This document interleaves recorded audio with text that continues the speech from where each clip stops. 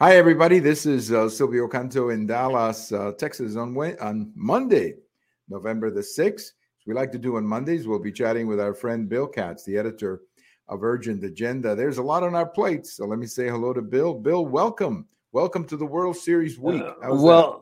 Thank you. Thank you. I like that term World Series. We used to know something about it in New York. I don't know if the young kids know the definition, but we used to have a World Series. ISIS. Sometimes two teams in the same city, known as the Subway Series. Yes, that must have been so much fun. I've seen videos of those moments, and they were so much fun. But this is also, Bill, before we get to all the current events, this is also a week where we remember election day or presidential election days of the past. And I thought maybe if you could share with us a couple of the election days that you remember, and I'll mention a couple of mine. So why don't you go first? A couple of elections that you remember over the years. Well, I think that, during my years that I was old enough to know what an election was, and probably the most memorable was the 1980 election where Ronald Reagan was elected. And there really was a sense on our side, and I didn't know it was my side. I had never voted for a Republican before. I was brought up in the Democratic Party. You did not know what the word Republican was. But I went to the polls that year and, with some reluctance, pushed the Republican lever and voted for the first time in my life for a Republican, Ronald Reagan. And on election night, I really do think that many of us felt the country had been saved because it was spiraling downward under Jimmy Carter. Right. Carter was no president. He didn't know how to lead. And there was a feeling that conditions in the country were getting worse, that the Mhm. national morale was getting worse, which is a very critical thing in a democracy, and that here was a man who had been ridiculed by much of the press as a warmed-over movie actor, but who had actually been a two-term governor of the nation's largest state, elected president, using the words that we like to hear. And I do think it was one of those elections where you could say history really was made. He wasn't Right. just another guy who got elected. Right. That was a memorable election. And then, of course, the iconic election of 1960, in which I participated as an intern for a U.S. Senator, Paul Douglas, in Illinois. So I was really involved in that election and involved in the Kennedy campaign, Kennedy being our presidential candidate. We traveled with him. I did not know him, but we traveled with him. His presence was always felt. And the election night of that campaign was possibly the single most memorable because in the middle of the night, the Chicago Sun-Times came out with a headline saying, "It's Kennedy." An hour later, they came out with another headline saying, "Is it Kennedy?"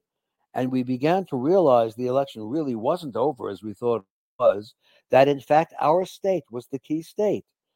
And I will tell you, from, based on my own personal observations that night, that the only question being asked at the various Democratic headquarters around Chicago was, well, how many votes does the mayor need? That was the Mayor Richard Daley. That was the Mayor Daley. And it was understood that elections didn't end until he said they were over. And that in an election this close, there was plenty going on that was not supposed to be going on. I would have to add, though, on both sides. Downstate, the key city was Pekin, Pekin, which was the home city of Everett Dirksen, the Senate Minority Leader. And there they still used paper ballots. They didn't use voting machines. Paper ballots are very, very easily tampered with. That's where the term stuffing the ballot box came from. And we really did not know. And to this day, I'm not so sure people know who really was elected president of the United States that night. The Right. election was given to Nixon based on to Kennedy based on the votes that were counted. There were calls on the Republican side for Nixon to contest the election. And he said at the time he didn't want to put the country through that. And he didn't do it. And Kennedy was accepted as president. But I think still with many, many people even today wondering what the actual result was. Right. Yeah. I think other historians that I've read have said the same thing, that nobody really knows who won that one. That was but there was a joke that I heard one time. Well, not a joke, but a story that Kennedy saw, Nixon later, and Nixon said, "Well, how did you win Illinois?" And Kennedy said, "How did you win Ohio?" Because apparently there were some concerns in Ohio too. It's like you're talking about an election, Bill. You go back and you look at the numbers: 114,000 votes out of 76 million. I mean, that's almost a tie. Yes, if not a tie. So, I mean, I think the final number was like 47.92, and the other one was 47.90. I mean, it was incredibly close. Well, the two that stand out in my mind was Reagan in 1980, because I agree with you. I felt that he saved the country. I really did. I think even though Jimmy Carter was not, I don't think he was as bad as Biden, honestly. I think Biden concerns me more. But nevertheless, I feel everybody felt a lot better after that election. And I remember being in an automobile in the north of Mexico on a business trip, hearing the moment that he became president when he was sworn in. And just everybody in the car was so relieved that Reagan was in the White House. So that 1980, I agree with you. That, and also the other thing about that election, Bill, that I remember is the weekend before the election, everybody thought it would be close, and it wasn't even close. It turned out to be a huge landslide. The other one of interest to me was 2000, and that's because our governor Bush was running for election that year, and everybody around here was pretty excited about that. And no one knew that we would be, waiting 30 days or whatever it was. But that night was very exciting because at one point they declared him the winner. And I guess at one point, and there were several local stories around here about the governor made president. So I thought that was kind of interesting for me, at least, that particular election. But there's so many others. Lincoln, FDR 4 times. I mean, there's a lot of elections that happen this week, anniversaries. And I always enjoy going back and reading about them, Bill. Yes, I'm glad you brought up the Roosevelt 4-time election. That was a very interesting election, the election of 1944, because we were in the middle of World War II. We were winning on all fronts. He was, FDR was the commander-in-chief of the most successful army in history. And yet, on election day, it was still considered controversial that any man could be elected 4 times. The third election in 1940 was even more historic because no one had ever been elected more than twice. He survived the third election in 40. In 44, it was simply assumed he would win by a landslide because he was the commanding officer in the largest war in human history. The fact is, he won against Thomas E. Dewey in New York, who was a candidate who could cure sleep problems on any person who was listening. He just listened and you fell asleep. But Roosevelt actually won by about 6 points. It was not a landslide election. By that time, even though it was wartime, people were getting a bit tired of him. And the election was one of those routine elections. It was held. He was declared the winner. He was inaugurated. And of course, 3 months later, he was dead. Right. And the other aspect of that election that was so fascinating is that the Democratic Party decapitated its vice president, Henry Wallace, and replaced him on the ticket with Harry Truman, knowing that Roosevelt was very sick. It was not announced publicly. It wasn't in those days. But knowing that whoever was vice president would become president, and the prediction was correct, and Truman became president. Right. No, that was fascinating. 4 times. Yes. And then after that, I guess they put the amendment in the Constitution, right? Yeah. That it could only be 2 times. Well, some memories of presidential election days past. Well, let's come to the present because there's a lot of stuff on the table. I want to begin in New York with this trial of President Trump. Apparently, it got very exciting today. President Trump and his lawyer got into shouting matches with the judge and somebody on the other side. Look, I am not going to defend somebody yelling at a judge or whatever, but I think this whole thing is a travesty what's being done to Trump in New York. And something, somebody has to stop it. I don't know how you stop it, but somebody has to stop it. Somebody has to tell the Democrats, this is not good for the country. And that's what I fear. Nobody seems to have the courage to tell the left wing of the Democrat Party that the country may not love the country may not love Trump, but they hate destroying the country even more, Bill. I think that's a very good way of putting it. The left wing of the Democratic Party does not care what is true. They were brought up in the age of my truth. If I think it's true, it must be true. If my group thinks it's true, it must be true. And they in their mind, they're doing a great service. We do not have documented evidence that there was a grand conspiracy here among district attorneys in different states. I think that the anecdotal evidence, though, is clear that individually, a lot of people decided that to get Trump. I think it's interesting that when you look at the cities that are involved in the various trials he will face, they are all along a thin part of the East Coast, going from north to south. All the cities have several things in common. They are all heavily minority cities. They are heavily Democratic cities. I think in Washington, D.C., in the last election, the Democrats got 95% of the vote. In the case of Atlanta, which is really one that you wonder what the case is about, you have a very, very ambitious district attorney who wants to be governor. And I think most Americans realize that being charged with a crime is serious.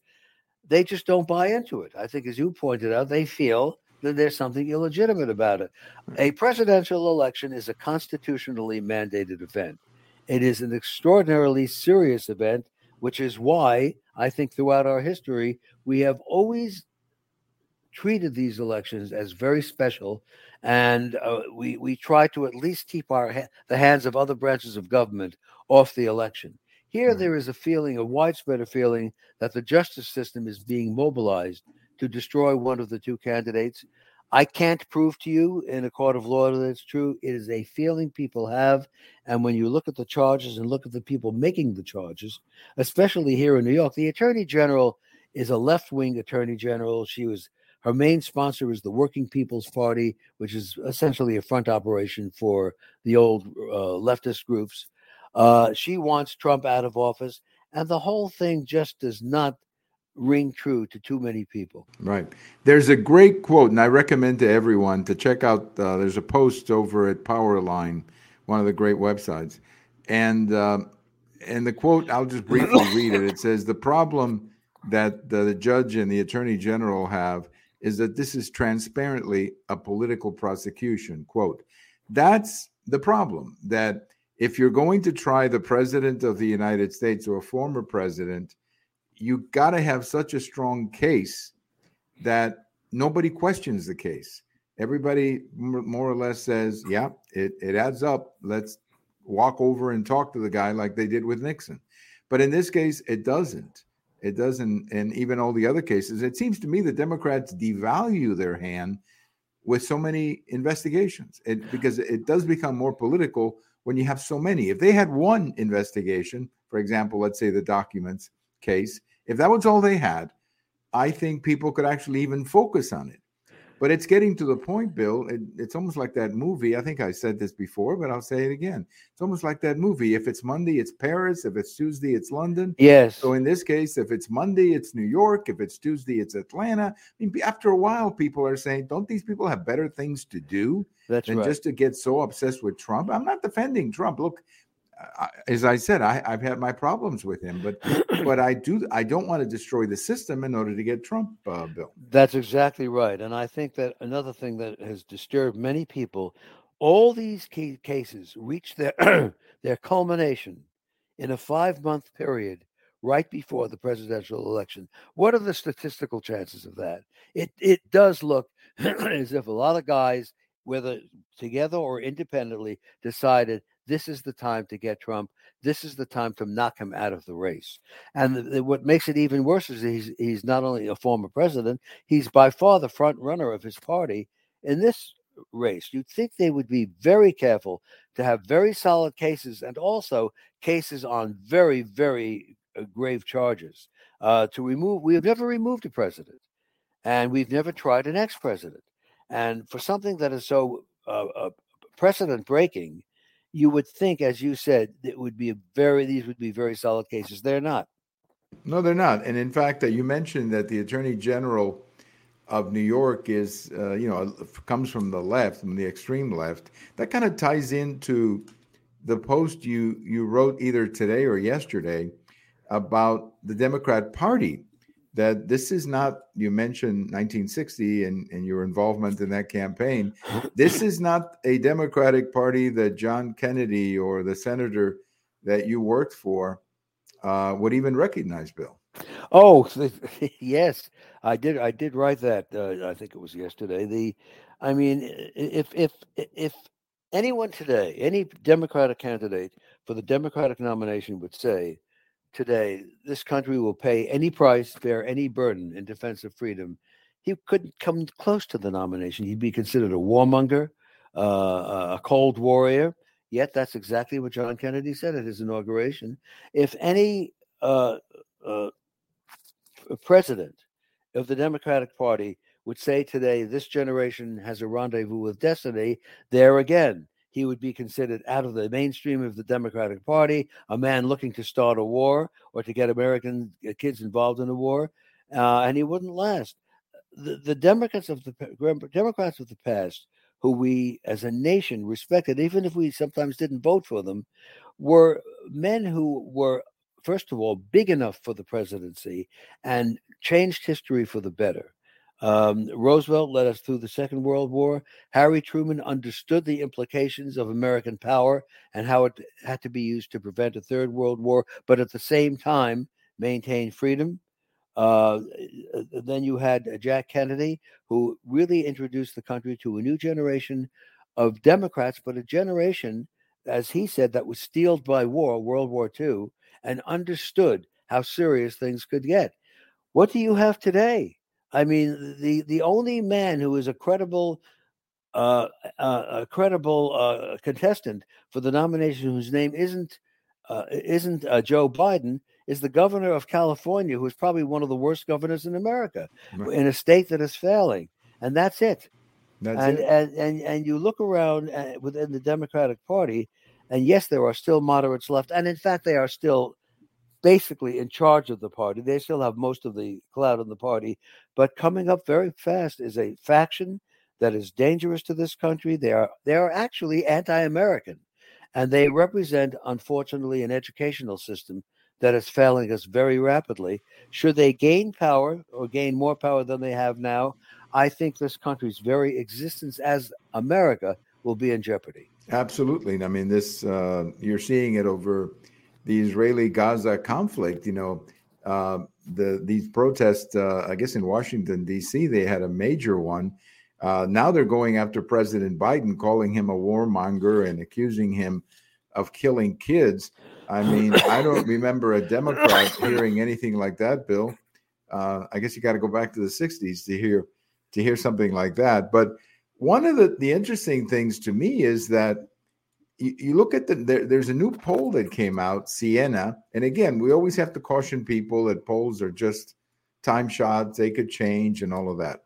But there is a certain tendency in these polls to favor Trump, which is, I think, the important thing. And in this latest poll with Siena, people are telling the pollster that they feel their lives would be better and they're more likely to stay out of a war if Trump is elected. So this is no longer, 51, 48, 47, 47 type of poll. This is now a poll expressing feelings about how people feel. And they obviously don't feel, they may not love Trump. They may not be yearning for Trump. It may not be one of those things where they cannot wait to vote for him, but they clearly feel that a vote for him, if Biden was the option, the other option, would be better for them and the country, Bill. Yes, and I think that also there's some memory involved here, and that it goes back to Ronald Reagan's classic question: are you better off today than you were 4 years ago? Well, for the great majority of Americans, the answer is no. And they remember that life under Trump wasn't so bad. What is especially interesting is how, in the polls at least, Trump is gaining the support of minorities. And that was something that no one really expected 2 or 3 years ago. But I think many minorities are saying, wait a minute, here's the Democratic Party that always tells me they're going to save me, and look what they're doing to me. Whereas under Trump, we actually live pretty well. Right. So I think this is a multi-factored a change in the political landscape of the United States. Uh, we hear now about communities that want to leave the Democratic Party. The Jewish community, for example, there's obviously been a disillusionment over the Democratic Party stand or presumed stand on the conflict in the Middle East. And people presumably will vote with their feet as they always do. And I don't think that the Democrats see a way out of it, which is the other side of it, because the fact is there are realities. Part of their party has gone very far left, and they haven't done a thing about it. And they need that. The other problem too, Bill, is that I think that far left faction is where the money is for the candidates. I mean, Yes, we see that here. You know, when Beto O'Rourke, for example, ran for the governorship in 2022, he had to say a bunch of things that would weigh to the left so that he could get money. that's right. I mean, There's he had to take idiotic positions on the AR-15, on abortion, simply because he knew that if he didn't say that, the money would not come, Bill. That's right. And what is remarkable is that we have this group of billionaires in America who, if the system they're advocating had ever been in existence, they would not be billionaires. They would be working in a factory somewhere. Maybe they feel guilt over that, and they've become woke, as they say. I think it's fewer, though, than it was a few months ago. I think many of them realize they're on the wrong track, and I think many companies are now getting away from this wokeism and going back to making a good product or selling a good product. But yes, it is true. There's a lot of money available among people whose only accomplishment in life is that they made a lot of money and didn't bring any wisdom with it. And they Right. got involved in these things. And I think a lot of their spouses loved being invited to Washington cocktail parties, which is always a part of it. I'm hoping that will change. I think a lot will depend on the outcome of the situation in the Middle East, which I think has stunned people to a great degree, and also a return of an economy that actually benefits people. When they say, "Well, inflation is slowing," that's like saying, "Well, the hangman's noose isn't as tough around the neck as it was a couple of months ago." The inflation is slowing a bit, but it has already occurred, and the damage done to people is very, very serious. About a 20% difference in what your income will buy today than 2 years ago. That's right, and it shows up in places that affect people's lives. You know, the other day they were saying that inflation is going down unless you buy food, you pay for rent, or you buy gasoline. Other than that, it's going down. Well, most Americans have to buy food. They have to obviously pay rent or mortgages or whatever, and they have to live, and those are the areas that are most impacted. I saw a story, Bill, that came out just to show you how crazy the economy is. The number of small businesses that are literally paying their bills every month. And what they're doing is they're using credit cards. In other words, they cannot generate enough That's right. business. Yes, So they have to go into credit. Well, there's a limit to how much you can do in that. of course. So eventually that business will either have to cut back or shut down or whatever. And the number of Americans, I mentioned this before in one of our conversations, but I think this is a very important piece of information, and that is car loan delinquencies. When Yes. people cannot pay car loans, what that I mean, I can speak on a personal level. Whenever I didn't quite have enough money to make my car payment, it was because I didn't have enough money that month to before or after I had to meet all the other obligations, Bill. Yes, well, that's it. I think that people, especially young people, do remember when life was better, when cars were less expensive, when money was more plentiful, when there was no inflation, and they are short of money for this month. So, well, instead of cutting back, instead of selling that Mercedes, I'll keep it and I'll just go into credit, and things will be better in a month, and I'll be able to pay it back. Well, the problem with credit is things better be better in a month because that bill is going to come due, and Right. that bill is coming due in many families. It has, and we see that all the time. You know, I may have mentioned in a previous show that my wife and I are involved in a charity, at our church, our Catholic church, a charity that helps people pay the rent and pay other expenses. And we sometimes get together with families and we hear their situations, and it's tough out there. The number of people who cannot pay the rent or cannot make the car payments. People are going through a lot. And obviously, when that happens, the incumbent suffers. But in this case, the incumbent's problem is that he doesn't seem to even know what's going on. And that makes him even less likable, Bill. Well, yes, and I think you're going to see a lot of families that are going to be stressed horribly because some of these economic consequences are affecting families where kids are going off to college, where there are additional expenses. I think that it may affect ultimately the number of marriages we have in the country. Many people put off marriage if they're in financial distress.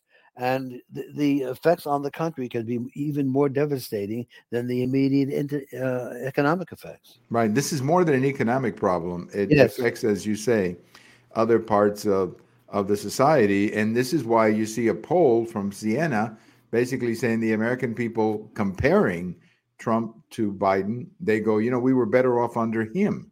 Doesn't mean that we loved him. It doesn't mean that we fell in love with him or that we were in love with him. But at least we were better off. And maybe for many people, that's a big deal, Bill. It is a big deal. And we're facing a situation in November. It's a frightening situation where the candidate that the public may want the most is the candidate who's in legal trouble through the machination of people in the other party. Right. And that is a level of instability that we have not seen in this country. Speaking of elections, I just wanted to briefly mention this. We'll know more about it next week when we chat. There are 3 important elections tomorrow. There's a governor's race in Kentucky, in Mississippi, and in Virginia. It's not a governor's race. In Virginia, it's, I guess, the local legislature or the state legislature. Yeah. The one in Kentucky, that's going to be very interesting because there you have a centrist Democrat who may lose to a Republican. The numbers keep getting tighter all the time. So that's one of those turnout elections. And then in Mississippi, you have an interesting case too, where the Republicans should win, but another moderate Democrat is giving him a fight. Probably the Republican will win, but the numbers may be closer than they should be in Mississippi. But the one that I'm really interested in is Virginia, because if Youngkin can pull this off, and it looks like he may, he'll have a state legislature, a Republican legislature, in a state that was Democrat just a few years ago, and just like just like DeSantis in Florida, he can say, "Hey guys, I win. I put up numbers. I win. I put up results," and that could easily turn him into a presidential candidate, Bill. It can, and I think the Republican Party knows it must have a bench in the event Trump goes down and cannot run for president for whatever reason. And that one was supposed to be Ron DeSantis, but for whatever reason, he failed to catch fire with the American people. And these are some things that are sometimes unexplainable. But Glenn Youngkin, the man you're referring to in Virginia, did flip Virginia. He made it from a purple state into a red state, at least for the time being, but he doesn't control the whole legislature. As you said, if he can wind up controlling the whole legislature, the credit will be given to him for winning the election, and inevitably eyes will turn toward him. And also, I would point out that Virginia presidentially is a very important state, has a lot of electoral votes. Whether it will mean anything in the long run will depend entirely what happens at the Trump level. Right. I agree. Trump survives. That's right, and that's always the wild card, as they say. Well, over in Gaza, Bill, it's week number 5, and apparently the Israeli army is hitting the Gaza or the Hamas very hard, and I hope they continue. But there are the usual voices, and I'm a little concerned that this White House may not have the stomach to see Israel go through this. They're already talking about a humanitarian approach and all this kind of stuff. And I think we got to let the Israelis take care of business, Bill. Well, that we have a part of our society on the political left that doesn't know what the word win means. They are, first of all, more sympathetic to the Palestinians, not in any way understanding what that cause is about. It's about the extermination of Israel, and not caring. These are party line leftists, and they are influencing the Democratic Party. Yes, and they're influencing President Biden. The word is out that he's been warned that if he continues to take this very pro-Israel course, that he will lose the state of Michigan, which has a large Muslim American population. I don't know if that's true, but that's the word that's out. And yes, I fear also that this country may wind up as the weak sister, as the country that abandoned its allies in time of war. We've done it. We've done it before, after all. But I think that politically, what is going on in the country today is fascinating, because you have, in effect, a role reversal. The Republican Party, which used to be the party of the elites, is today much more the party of the common person. And the Democratic Party, which used to call itself the party of the people and was very pro-union, is today the party of the elites. So, it's the old story. Everything old is new again. Right. What's interesting, though, is from where I'm sitting, what I see is a Democratic Party that is more pro-public sector unions. Oh, yes. Not necessarily pro. In other words, I think the guys who work at the machines and at the floor and at the shops, those guys are pretty conservative. They like Trump, actually. At that those people like Trump. But the Democrat Party seems to be the party of the public sector unions. That's where I think all their focus has gone, Bill, and that's a real contrast, I'm sure, from the party that you remember. Oh, absolutely. Absolutely. I remember growing up in the Democratic Party. We were very pro-union. We loved to go to the gates of big American corporations that wouldn't allow unions, and we would get thrown out. And we were very proud of being thrown out. And when we said union, we meant people who worked with their hands and built automobiles. In the Democratic Party, the unions they care about are the teachers' unions and the public service unions in California, who have enough votes to swing an election. And the other unions that they used to be close to, they don't even know. That's right. No, you're right. I mean, and I think you could sort of see that with this UAW strike. Oh, yes. Where it seemed like it was a lot of Republicans who were actually supporting the union, and I think Trump even went to one of their marches or whatever to demonstrate. But yeah, it's a totally different party, as you wrote in the article that you wrote this week. It's just the party. I don't think you have to go back to 1960. All you have to do is go back to 1988, and this is a different party than it was even in 1988 when Dukakis was the nominee, Bill. Yes, absolutely. Well, it's the changes in the Democratic Party began in the late 1960s, when the old leftist groups started coming back into the party. They had been pretty much expelled in the late 1940s, but they started coming back in reaction to the Vietnam War. Also, the reaction in the American South to the Civil Rights Movement moved the South closer to the Republican Party. So those changes began then. The Democratic Party today is unrecognizable. And what is remarkable about how unrecognizable it is that it has such a weak bench. I mean, at one time, you could go to the U.S. Senate, to the governorships, and find any number of Democrats who were capable of being president. Today, it's a hard sell just to find one. Yeah, very, very unusual. I mean, just look around. I mean, the only people, well, of course, the vice president, but she has problems. Oh, yes. But then you have the governor of California. I mean, he's going to have a hard time selling what he's done out there to the country. Yes. The governor of Illinois, I don't see him as very presidential. No. And I don't know who else it could be. But there's not, as you say, the type of bench that there used to be at one time. Well, Bill, as always, thank you so much for your time. And we got to enjoy the World Series victory, something you got to enjoy a few times. But when they had this big front page headline in our newspaper saying that we had finally won, I immediately thought about you and said, I know exactly how you felt in 1955 when the Dodgers finally won. Bill. Finally won it. It was a just reward for years of suffering. Yes.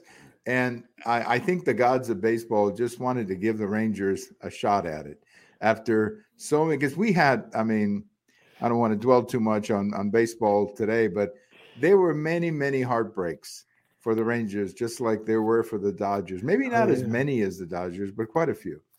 And so when we finally got it, I thought about you, and I said, now I know how Bill felt in 1955 when the Brooklyn Dodgers finally won their World Series against the Yankees, Bill. Yes, it was a magnificent moment. It didn't last long because a few years later, the Dodgers knocked us in the back and left Brooklyn for Los Angeles.